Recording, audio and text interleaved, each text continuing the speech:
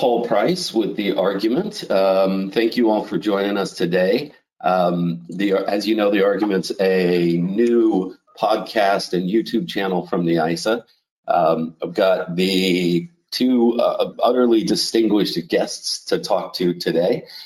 This is Gordon Cooper, who's the Director of Consulting for Mega in North America, as well as Michael Sioufas, who's the Director of Enterprise Architecture for McKinsey.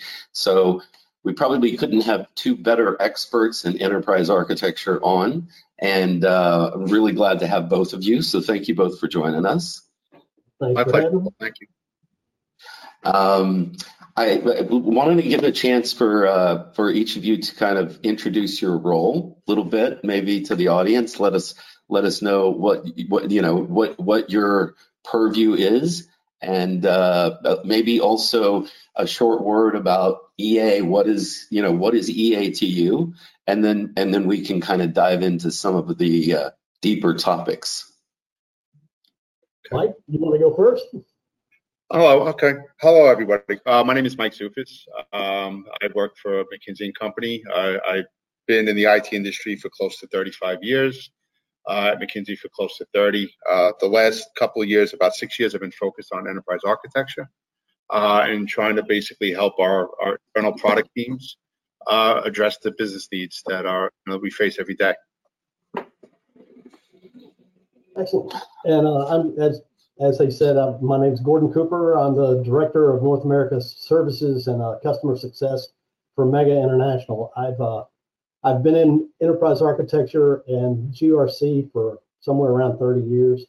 And luckily, one of the best thing about my particular position is I get to see what a lot of different companies are doing with enterprise architecture.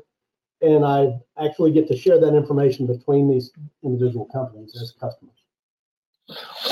Now, see, I find this to be these are my favorite kind of panels, because we've got someone who has to live with their enterprise architecture, and then we've got that visibility into enterprise architecture at an industry level across multiple companies. Of course, McKinsey sees a lot of that as well in your EA consultative practice, and I know that you've told me that you have a really great sharing capacity for both your internal and external EA practices. So I think with this is going to be a really exciting conversation. I want to start with the basic question, which is how is EA changed and where is it going?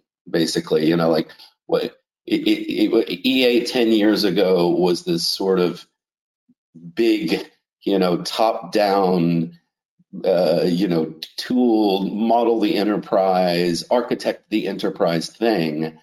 How do you see that having changed, or has it changed? And where do you see that going over the next 6, 12, 24 months? Gordon, do you want to start? Yeah, I'll start that one off. What I've seen is the shift away from enterprise architecture being a discipline that's about enterprise architecture, right? It's been kind of removed from IT, or it's moving that direction. Yes, technology runs everything. Businesses cannot operate without technology, but generally speaking, technology is not what companies are doing. They're not selling that as a product. So basically what enterprise architecture has taken on is more of this new generation or next generation of enterprise architecture. What it's evolved to is really more of a Gestalt model. It's a pattern. It's more than just technology.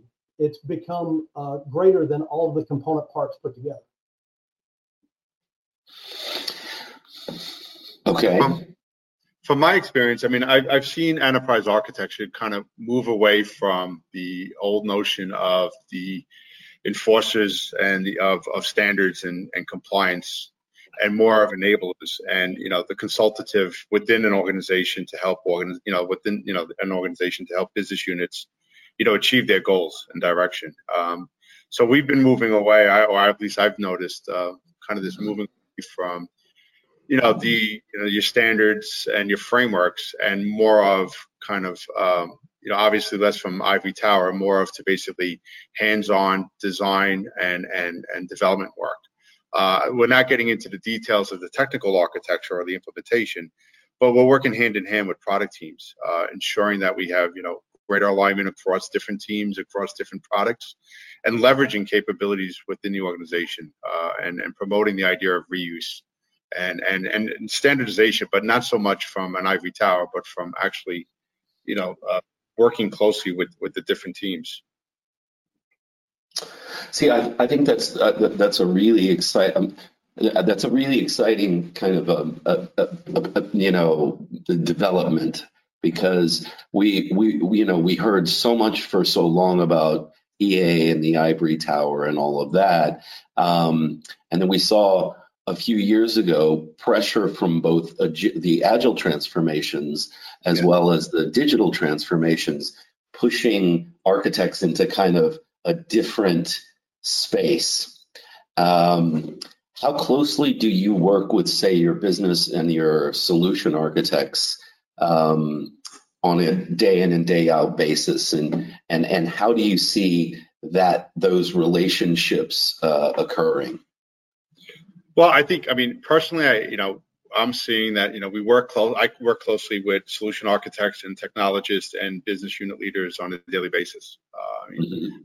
Understanding their needs, driving, towards conclusion on certain big issues and concerns, and also it has been a major focus of ours or mine to basically understand what are the different, strategic levels that, or areas that we should focus on and make sure that are included in our product development. Whether it's, have a greater emphasis on cyber and risk controls, whether it's basically a bigger emphasis on design. So I think, it's less about, it's more about facilitation, the creation of architecture and architectures, not just enforcing it, being a guide and a coach of architecture. What else I've seen is also that now EA is providing the why, not just the how. So as they work with the solution architects, you provide this. I know the new word right now is composability. So they have these building blocks. They have the ability to assemble these particular solutions. But EA is not just providing those patterns for reuse or those components or building blocks. They're providing the driver, the why, the strategic value behind it, because now people are looking at things in a way that, how do I improve my business? And architect surprises out of it. And I see that a lot, especially with solution architects. Do you see EA then as a kind of demand shaping activity then? I mean, if you think about sort of value streams and the kind of composable, you were bringing up the composable architecture, which I thought was a wonderful article that we published in Architecture and Governance. Do you see the EA as becoming kind of a demand shaping activity, really helping to triage between strategic activities, more run the business, maintain the business, grow the business kinds of things? And are we getting more voice in that kind of selection? We are. This next generation of enterprise architecture is that. It's strategic design. So it is being driven by business needs and outcomes, and it is providing that strategic capability of your enterprise to be able to conform or to adapt to situations, to adapt to market forces. That's what all the resiliency efforts have been about that we've been a part of over the last 2 years, I think. Mike, you've seen that same kind of thing. Y'all are working in that same area, right? Yeah, I mean, we're definitely seeing an uptake in terms of the importance of focusing on particular business domains and helping to push kind of the thinking around of how could those domains basically achieve certain levels of differentiation to help our organization grow, and I think that's where we play a pretty active role.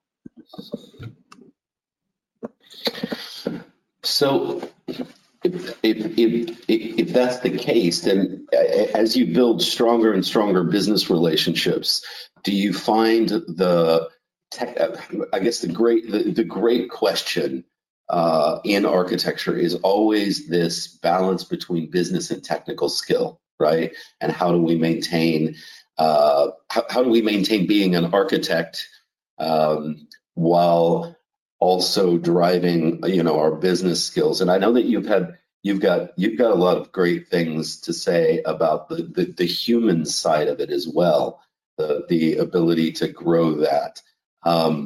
So, I mean, how do you maintain those competencies in your architecture teams, and how do you see that being shaped in the Gordon, in the other customers that you see?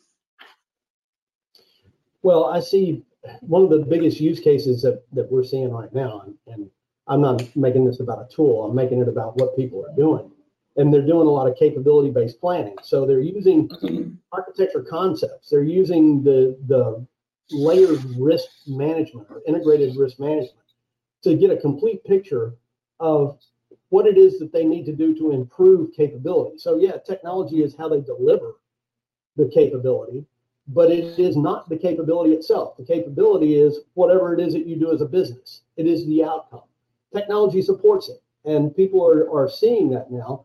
And capability-based planning exemplifies this shift, because now they're trying to figure out how to develop new capabilities or transform existing capabilities, and it's done through strategic planning of not just technology, but also how you do business, operational processes. Everything works together to deliver this kind of strategic shift.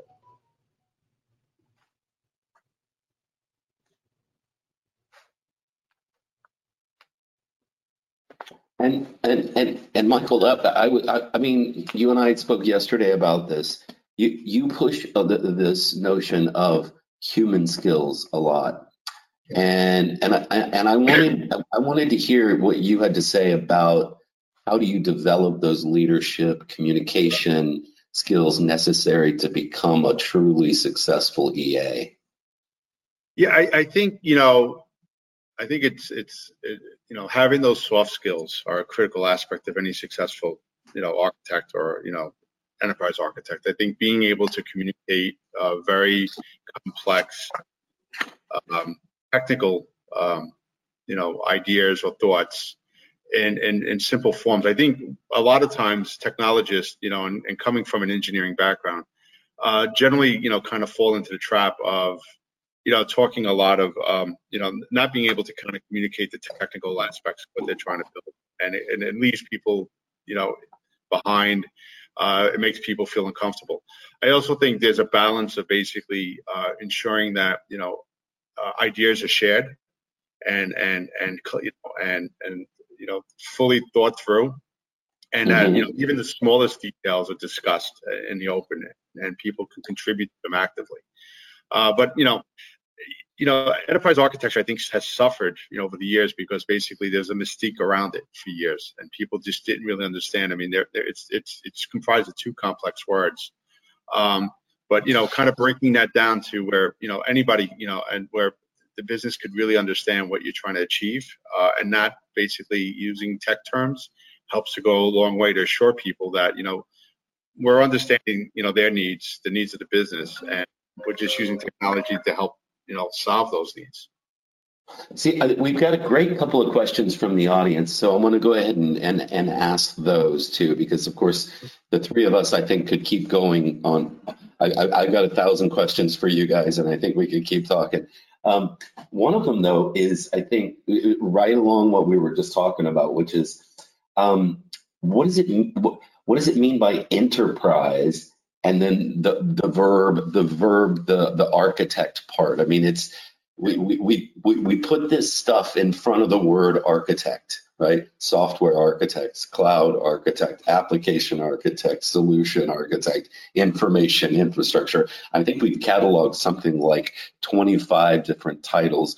My favorite of all time was SOA architect, which, when you spell that one out, just I find humorous. But But what do you guys think of when you think of architect, and then you think of what does it mean to be, the enterprise part of that?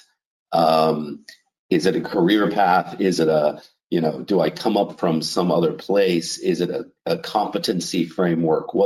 How would you characterize the verb there is no verb architect. The verb version of architect is design, but the architect part, and then the enterprise part of that. I think that's just a really critical question.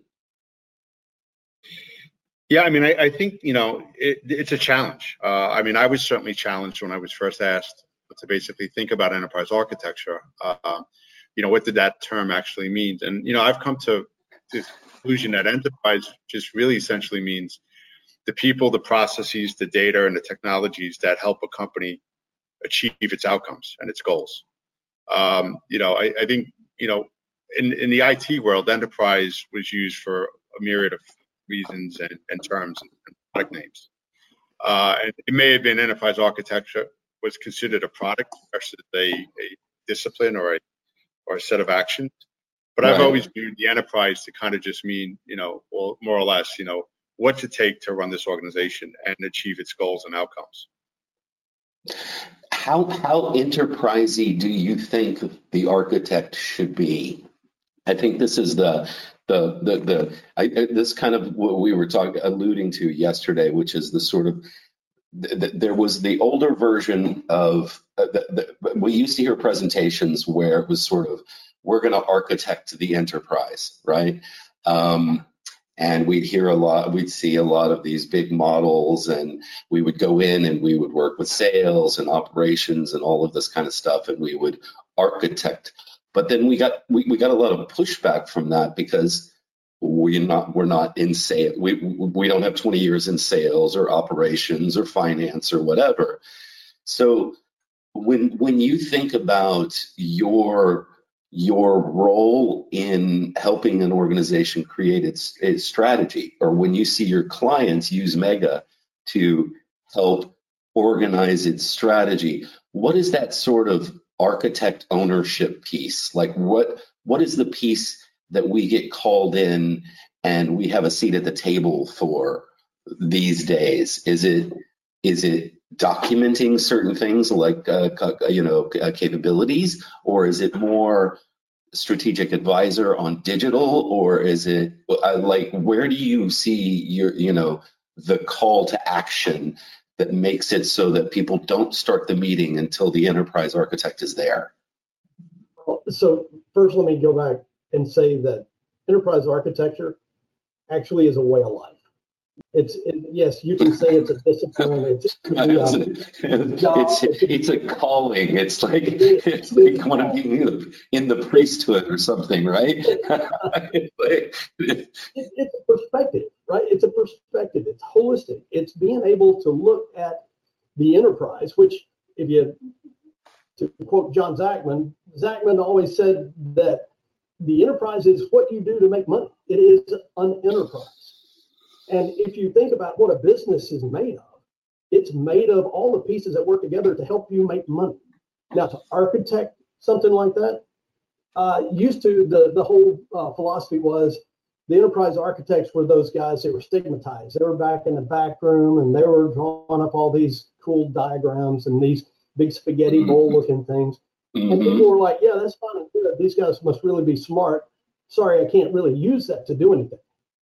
So the transformation for enterprise architecture has turned into something that, yes, we can provide graphical representation of something that you really want to know about. We can tell you what surprises you're going to encounter or help you architect the surprises out. And I think that's why people need the enterprise architect in a room. It's not just because I understand how these two applications communicate together, because, yes, that's very important for data privacy and security and risk management and all the other reasons for that. But the fact of the matter is, how does this information help me make money? And an enterprise architect can help you do that because they've tied it to the business. And that's what's most important now that I'm seeing that in the shift of the new enterprise architecture? I love that description. Michael, what are your thoughts? Well, I think, it kind of goes back to the skills discussion. I mean, I think it's up to the enterprise architect to kind of communicate, to a wide audience of basically, how does the organization run? What does it leverage? What does it use? And, once again, that's based on the whole concept and notion of people, processes, data, and technologies. But then understanding, where are their gaps? Where are their overcome, where are their complexities, where are their efficiencies, try to identify areas where the enterprise, where, they could basically, make impact by just introducing, new ways of doing things and new ways of thinking of things. I mean, it is challenging. I mean, I think you made a really good point. One enterprise architect, it's really difficult to really understand the nuts and bolts of especially large organizations and large firms. And generally, that's why I kind of like the notion of having, this notion that we've been experimenting with domain architects, which are focusing on specializing on specific areas of the organization and trying to help become more efficient, to basically do things differently, maybe to simplify the environment, to focus on certain areas that have been, challenging or problematic over the years. I mean, I think things that, come to mind, is introducing kind of like a framework to tech debt, because that was a major concern of ours and of people. And coming up with a consistent framework to help measure it, to identify it, and to address it is one way of reducing complexity, if you think about it. Mike, I'll jump in on the tail of that, because what I saw in our conversations when you and I have spoken in the past, what you guys did with how you're developing out the architecture practice, I actually am seeing other companies start to do that. And so I've heard some people call it micro or macro target operating models or operating models. It's the same concept that you were just talking about. It's taking a subset either of the business or a way that a company operates, the systems, the processes, and the people, and architecting what that needs to look like, and help you decide, develop a roadmap for how to get it. I love the way that you guys are. There is this notion. Obviously, we were talking about the article and composable architecture, and one of the big structures in there was value streams, right? Customer journeys, value streams, and capabilities, which gives, in any large enterprise, we may have, especially things like banks or whatnot. I mean, we may have 20 value streams. We may have internal value streams or development value streams that support them. But I love the way that you're talking about what to me feels more horizontal than vertical. So, EA, SA, and BA always felt like a kind of a vertical line, like we're up here and you're down here.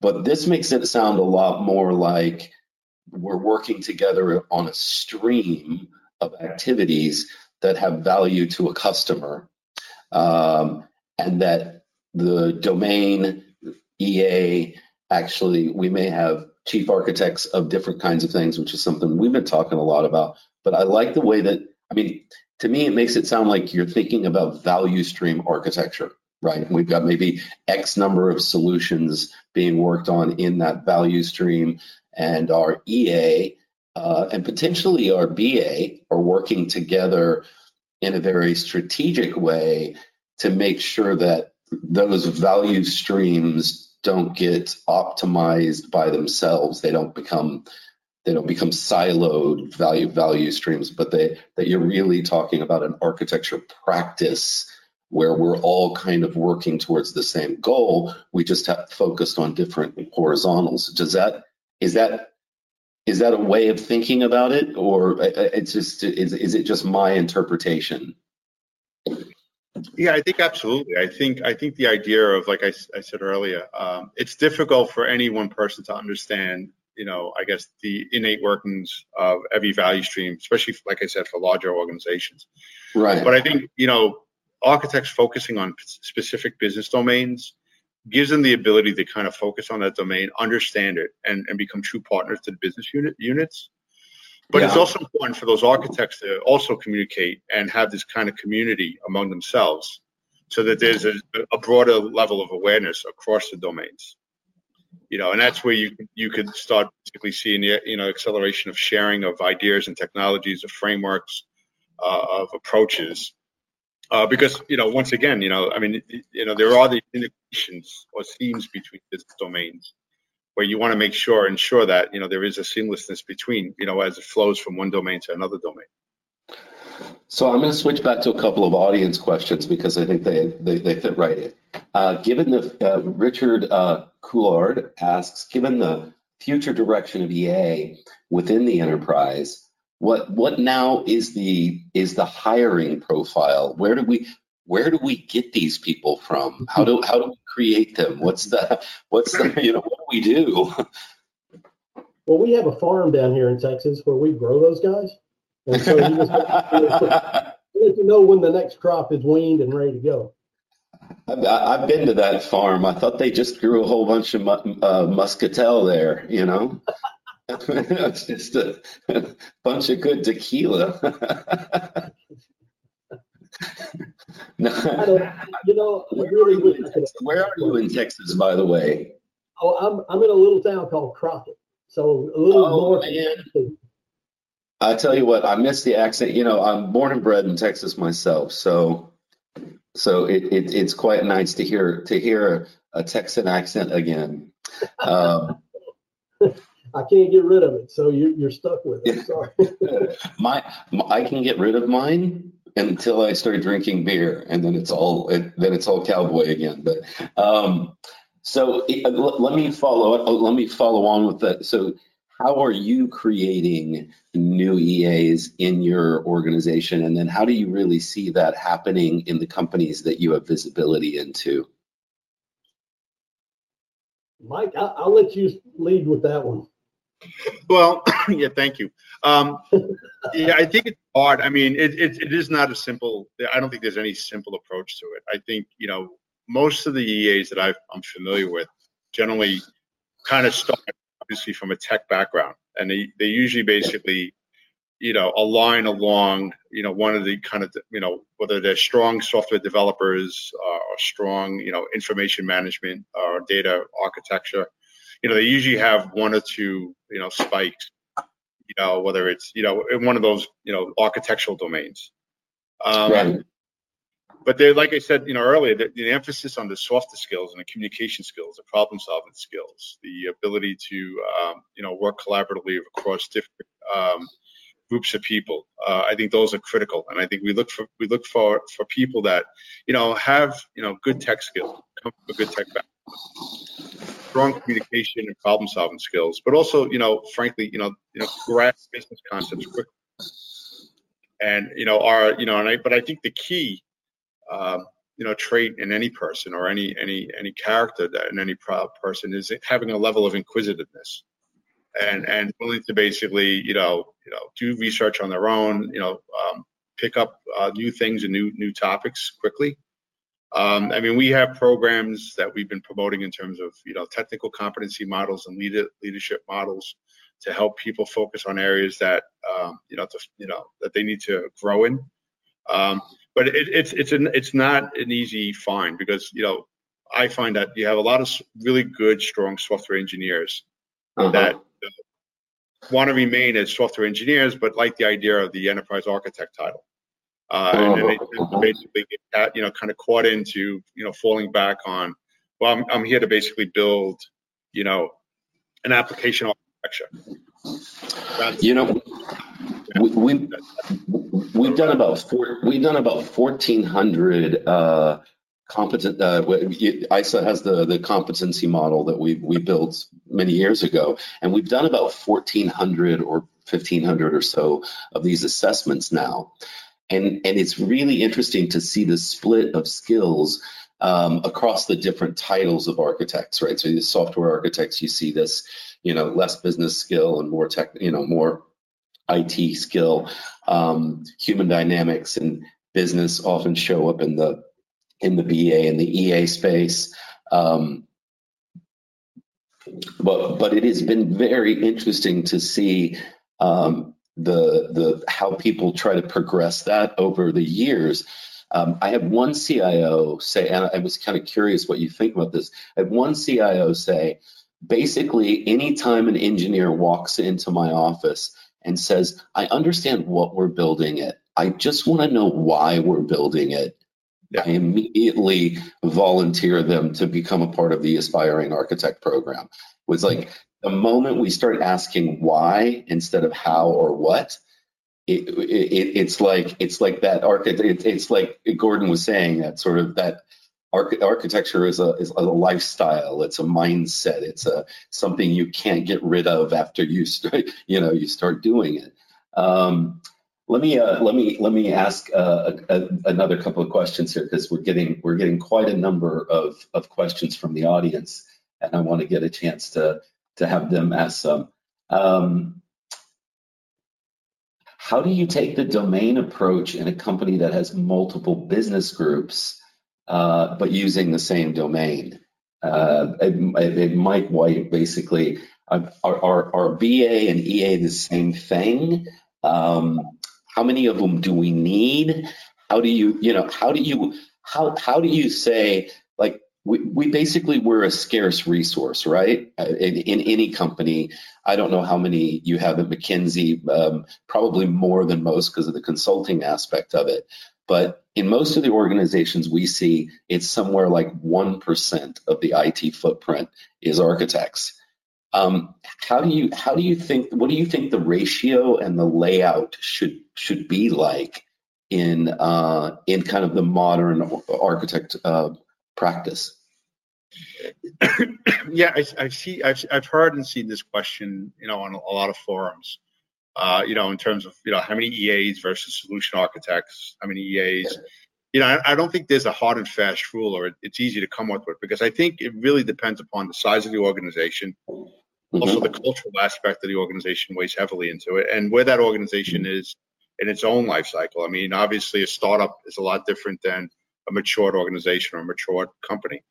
I think it's interesting, for organizations that have multi-business units, each with, finance departments that cut across those business units. Obviously, an interesting model may be, I would suggest maybe possibly domain architects, but have a kind of community of interest of all the domain architects, that are focused on one particular domain. Or if the business units, there are smaller ones and there are larger ones. I mean, I guess you have to look at it, what is the type of work going on with each business unit? Are each business unit, undergoing transformational efforts? Because I think if you have a lot of transformational efforts going on, you definitely want a dedicated EA in that space to kind of help with that. But the idea of having, multiple business units, I think, it's an interesting question. A federated model may work. That sense where you have one or two dedicated EAs across, or you have separate EAs and then have a community of interest around those EAs. I gotta be honest with you, I've seen about as many models or organizational structures for this particular question as we have customers. It's it's one of those things to where it grows organically. And whether it's organized by domain and then governed by an architecture council, or whether it's governed by a chief EA that has a staff of EAs and then domain architectures outside of that, or like Mike said, if there's an EA who is responsible for a transformational effort. I've seen every flavor of this. And the question you asked about business architecture being part of EA, same thing goes there. I've seen business architecture be part of operations of the business. I've seen business architecture part of EA. I've actually seen business architecture as part of marketing, which was right. At first, it sounded strange, but if you start thinking about it, you're talking about the strategy of your company. So it actually made sense after I decomposed it. It's funny. One of the questions I always ask when we go into when we go do architecture assessments of organizations is how many architects do you have here? And the number of times that we get I don't know, there's about 5 in our group. It is really interesting to me when you find out that there are 150 there. They just don't know they exist because the BAs are over here and the EAs are over there and the SAs are over here. And they are all reporting to different people. And I guess this goes to that question of practice, right? So how do you see, especially as we go to a more fragmented, agile enterprise, right? So I want to kind of bridge the scaled agile question now, right? So we're scaling agile across enterprise after enterprise, even to the point where they're building, like HBR did a whole thing on Bosch and how they're building engines in an agile way. How do we as architects then create a practice that connects those dots? Because, I see us getting as fragmented as, like we're all over the board, to your point. What do you do? I think, Michael, you were talking about how well McKinsey shares architecture practice in both with its external consultative architects as well as with your internal teams. How do you maintain that practice, I guess, and really grow it and make it more mature? Yeah, I think community building is certainly an aspect of all of this, and it has its challenges, especially when you're a multinational organization. But I think very simple steps of understanding who is an EA, who is their title, who has a title of architect, and basically making sure that you have kind of you start off small and you build these communities slowly. And we do quite a bit of thinking around having consistent skills assessments and forums and discussion capabilities. I mean, we leverage things like Slack quite a bit. We leverage email quite a bit and distribution lists. We're probably slightly different than most organizations because, like I mentioned, we have those EAs that focus on working and serving clients, and then those architects focus on internal clients, internal business, of which I'm part of that group. But we leverage, like I said, we do quite a bit of community building, by just understanding, who sees themselves as a EA practitioner. And having these outreach programs and meeting with them regularly and having conversations, and building training, even having consistent training capabilities. Now, you bring this up, and this is a passion of mine. So I apologize for my soapbox, but but Gordon, I'd love your thoughts on this as well. Michael heard me talk about this a little bit on our call yesterday. The organizations of the world, all, especially the ones that employ architects and grow them, generally from software engineer or from infrastructure person or data person or even from business analyst, we all grow our architects a little differently, right? McKinsey, BCG Platinum, KPMG, Microsoft, IBM, et cetera, et cetera, et cetera. We all grow our architects a little differently. Do you see a way for us to start getting a unified competency model? I mean, obviously this is close to my heart because this is something that we as a professional association are dedicated to seeing. It's like if I get a building architect in Arkansas, I'm going to get roughly the same kind of person as if I get a building architect in Manhattan. I mean, they may differ in vision, they may differ in the style of what they would design for me, but kind of the same thing, right? If I get an oncologist in Oklahoma, I'm going to get roughly the same thing as if I get an oncologist in France. Well, but let me interject there. What you're talking about is moving EA from being an from art to science. And yes. And while you can make that transition, and you can teach people how to approach your enterprise from an EA perspective, there's still a fair amount of art in that, because it is about vision. It's about the ability to make connections and to put all of this analysis that you've put together and present it in such a way that it can make a difference. So yeah, you can train people how to put the information together and develop the analysis. And that's really one of the most important things that an EA can do. So if you're growing, quote unquote, growing an EA, that's what you want to teach them. You want to teach them how to identify the component pieces, how to put those pieces together and understand and analyze how they work together. But to find that chief enterprise architect, or to find that strategic designer, it is a fair amount of work. Yeah, well, and the same goes if I always do this test at the beginning of class, and I say, imagine I give you $10 million, but you can only use it to build the house of your dreams, right? That's the only use you can have. I'm going to hand you $10 million.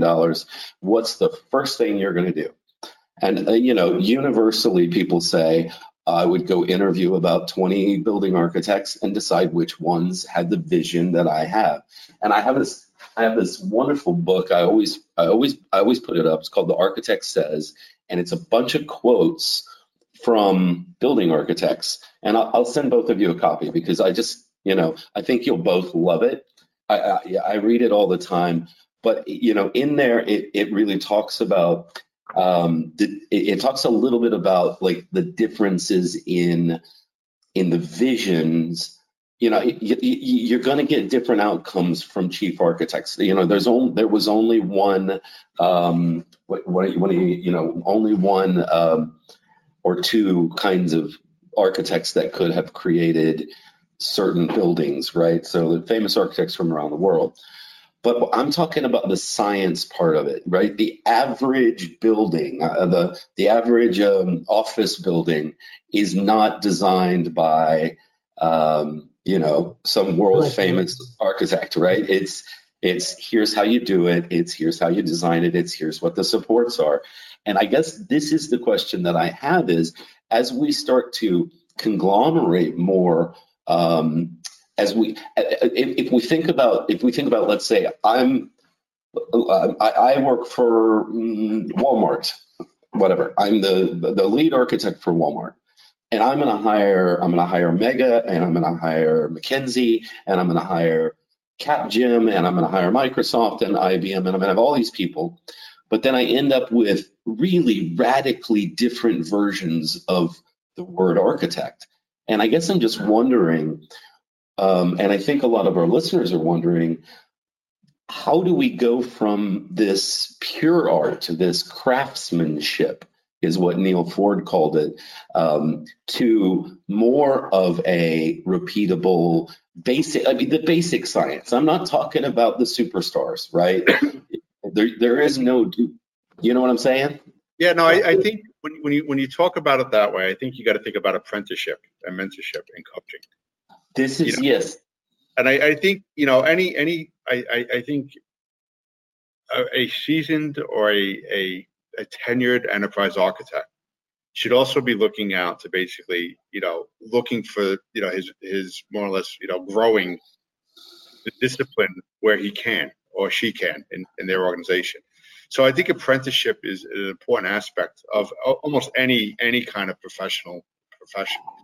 But I think in enterprise architecture, because of the mystique around it and the naming around it, and and how it's changed over the years, I think it's more critical today than ever to basically ensure that as you're working on a particular project or an effort, and it's kind of like what you mentioned before, where that I think the CIO you mentioned, where an engineer asked the question why. If you see that, is to basically, help that person basically, kind of start thinking about their area and how that is, can you elevate that to think about it, from an enterprise architecture point of view?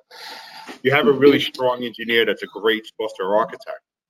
Right. Start, kind of encouraging them to start thinking about, not just the software components of the solution, but other aspects of the solution.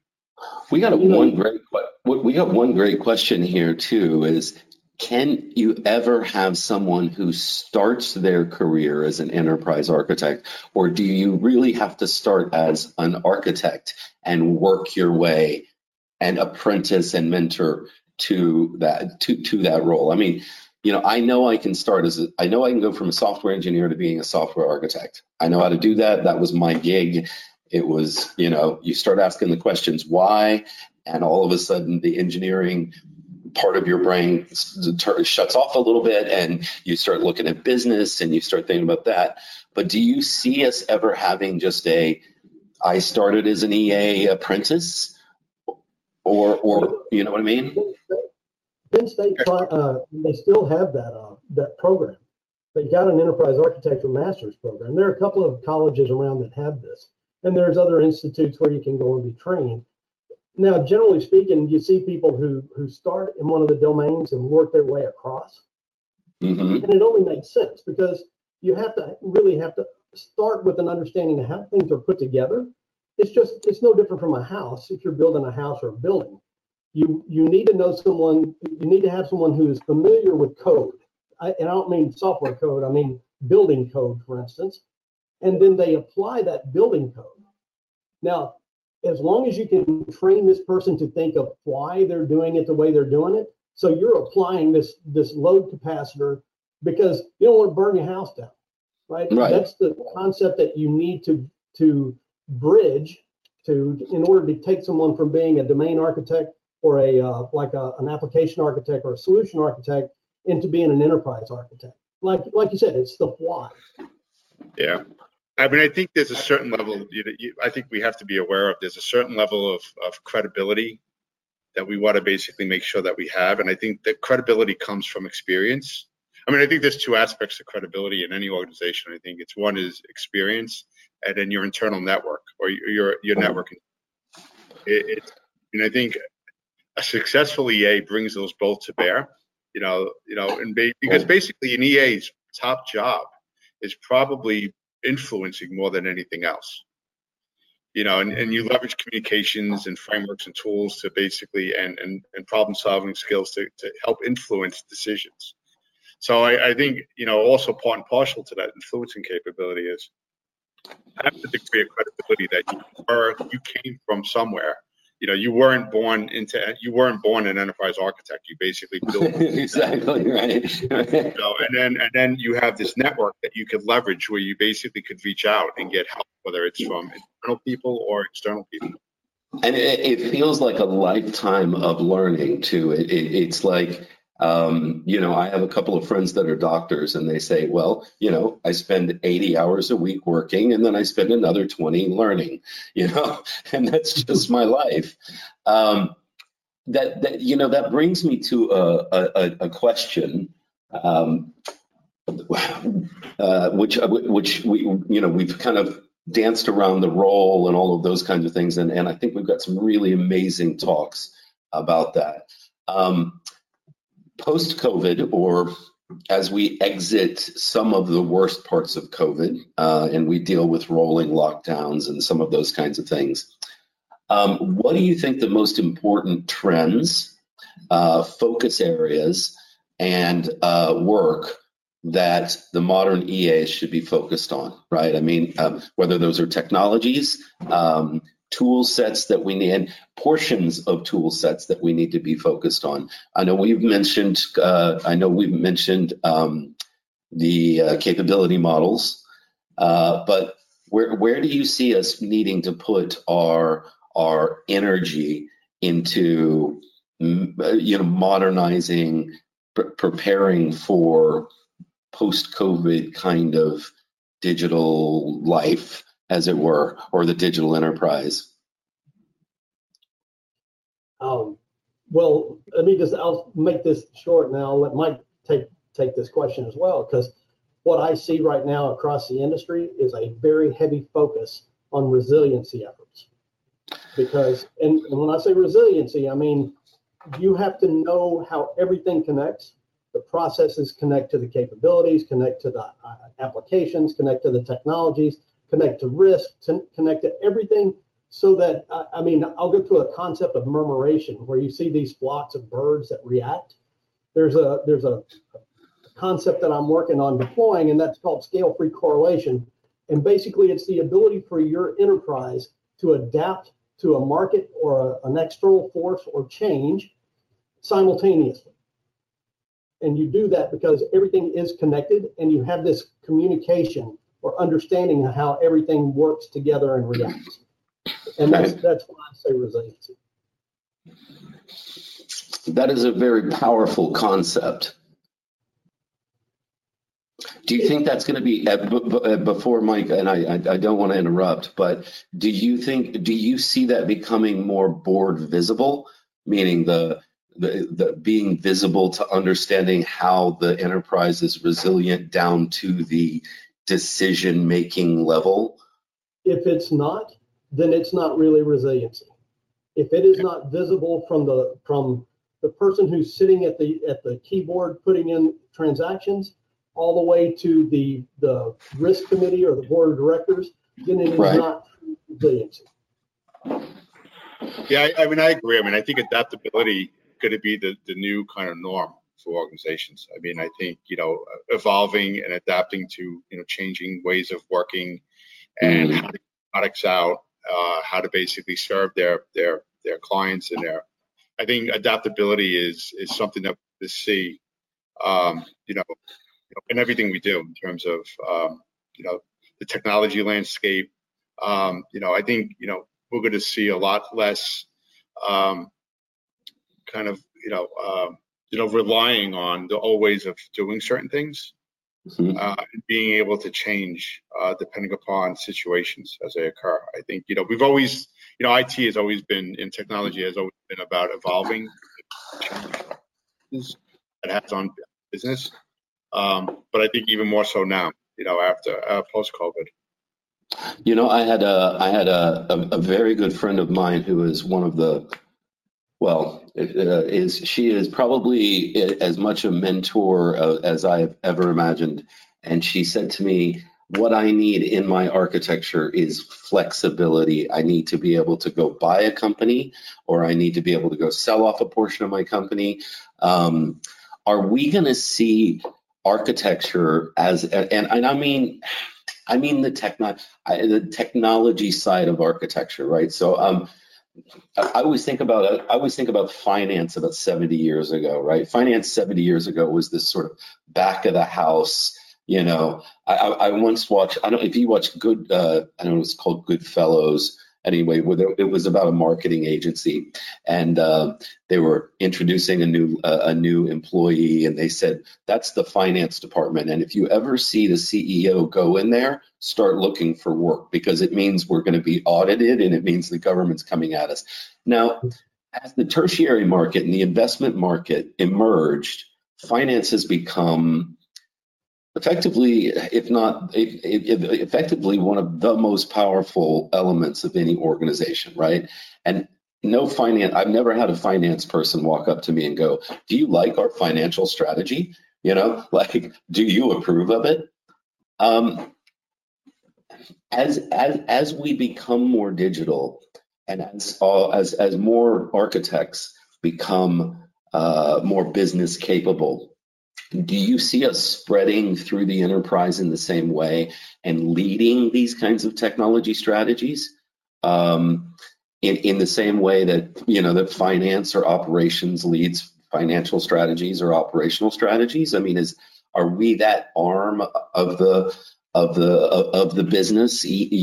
Does enterprise architecture end up becoming this kind of financial, strategically valuable digital enablement kind of thing post-COVID? Is that what our primary role is, or are we still in the helping the company visualize its overall strategy kind of mode.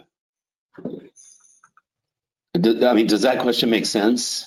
Yeah, it makes sense, and it's something that I've said for some time, that the shift of enterprise architects from, you establish the patterns, you build the building blocks, you have the reference architectures and reference models. Really, where is it that you want to be? Where are you going to bring the most value? It's going to be when you're evaluating emerging technologies or disruptive technology that are going to be able to apply to how you make money or do business. That's where the enterprise architecture sweet spot is. See, I think that is a quote that needs to go out. Like, we're going to take that quote and we're going to put it on this podcast, because I think that is a really essential. Now, Mike, do you agree? How do you feel about that? Well, I think enterprise architects should be working hand in hand and helping to guide and helping to find and identify opportunities as much as possible. I think going forward, you'll find this, constant, partnership between the architect and the business, and identifying, all right, where should we be going? What are the right strategies? How can we help facilitate those, that journey? But when does and apologize for interrupting, but when do we become the business, right? I mean, for 20 years, we've been using the business as kind of the experts, and they know the business, and then they give us our requirements, and then we go build things and do things. When does it become to the point where we're driving business cases ourselves, and we're saying, no, we need IoT devices here, we're going to need an Alexa skill there, we're going to need, when do we come out of the closet, so to speak, and start being the business, when every company is now a technology company? Yeah, I think I couldn't give you an exact date, but I think I don't think there is an exact. April 12th, 2023 will be the date.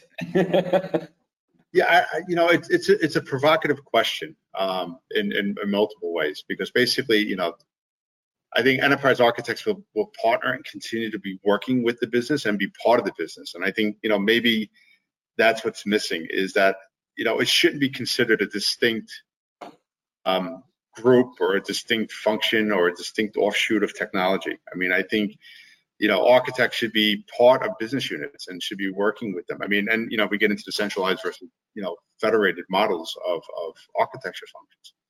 But I think, an enterprise architect will eventually become as necessary for an organization as, a controller.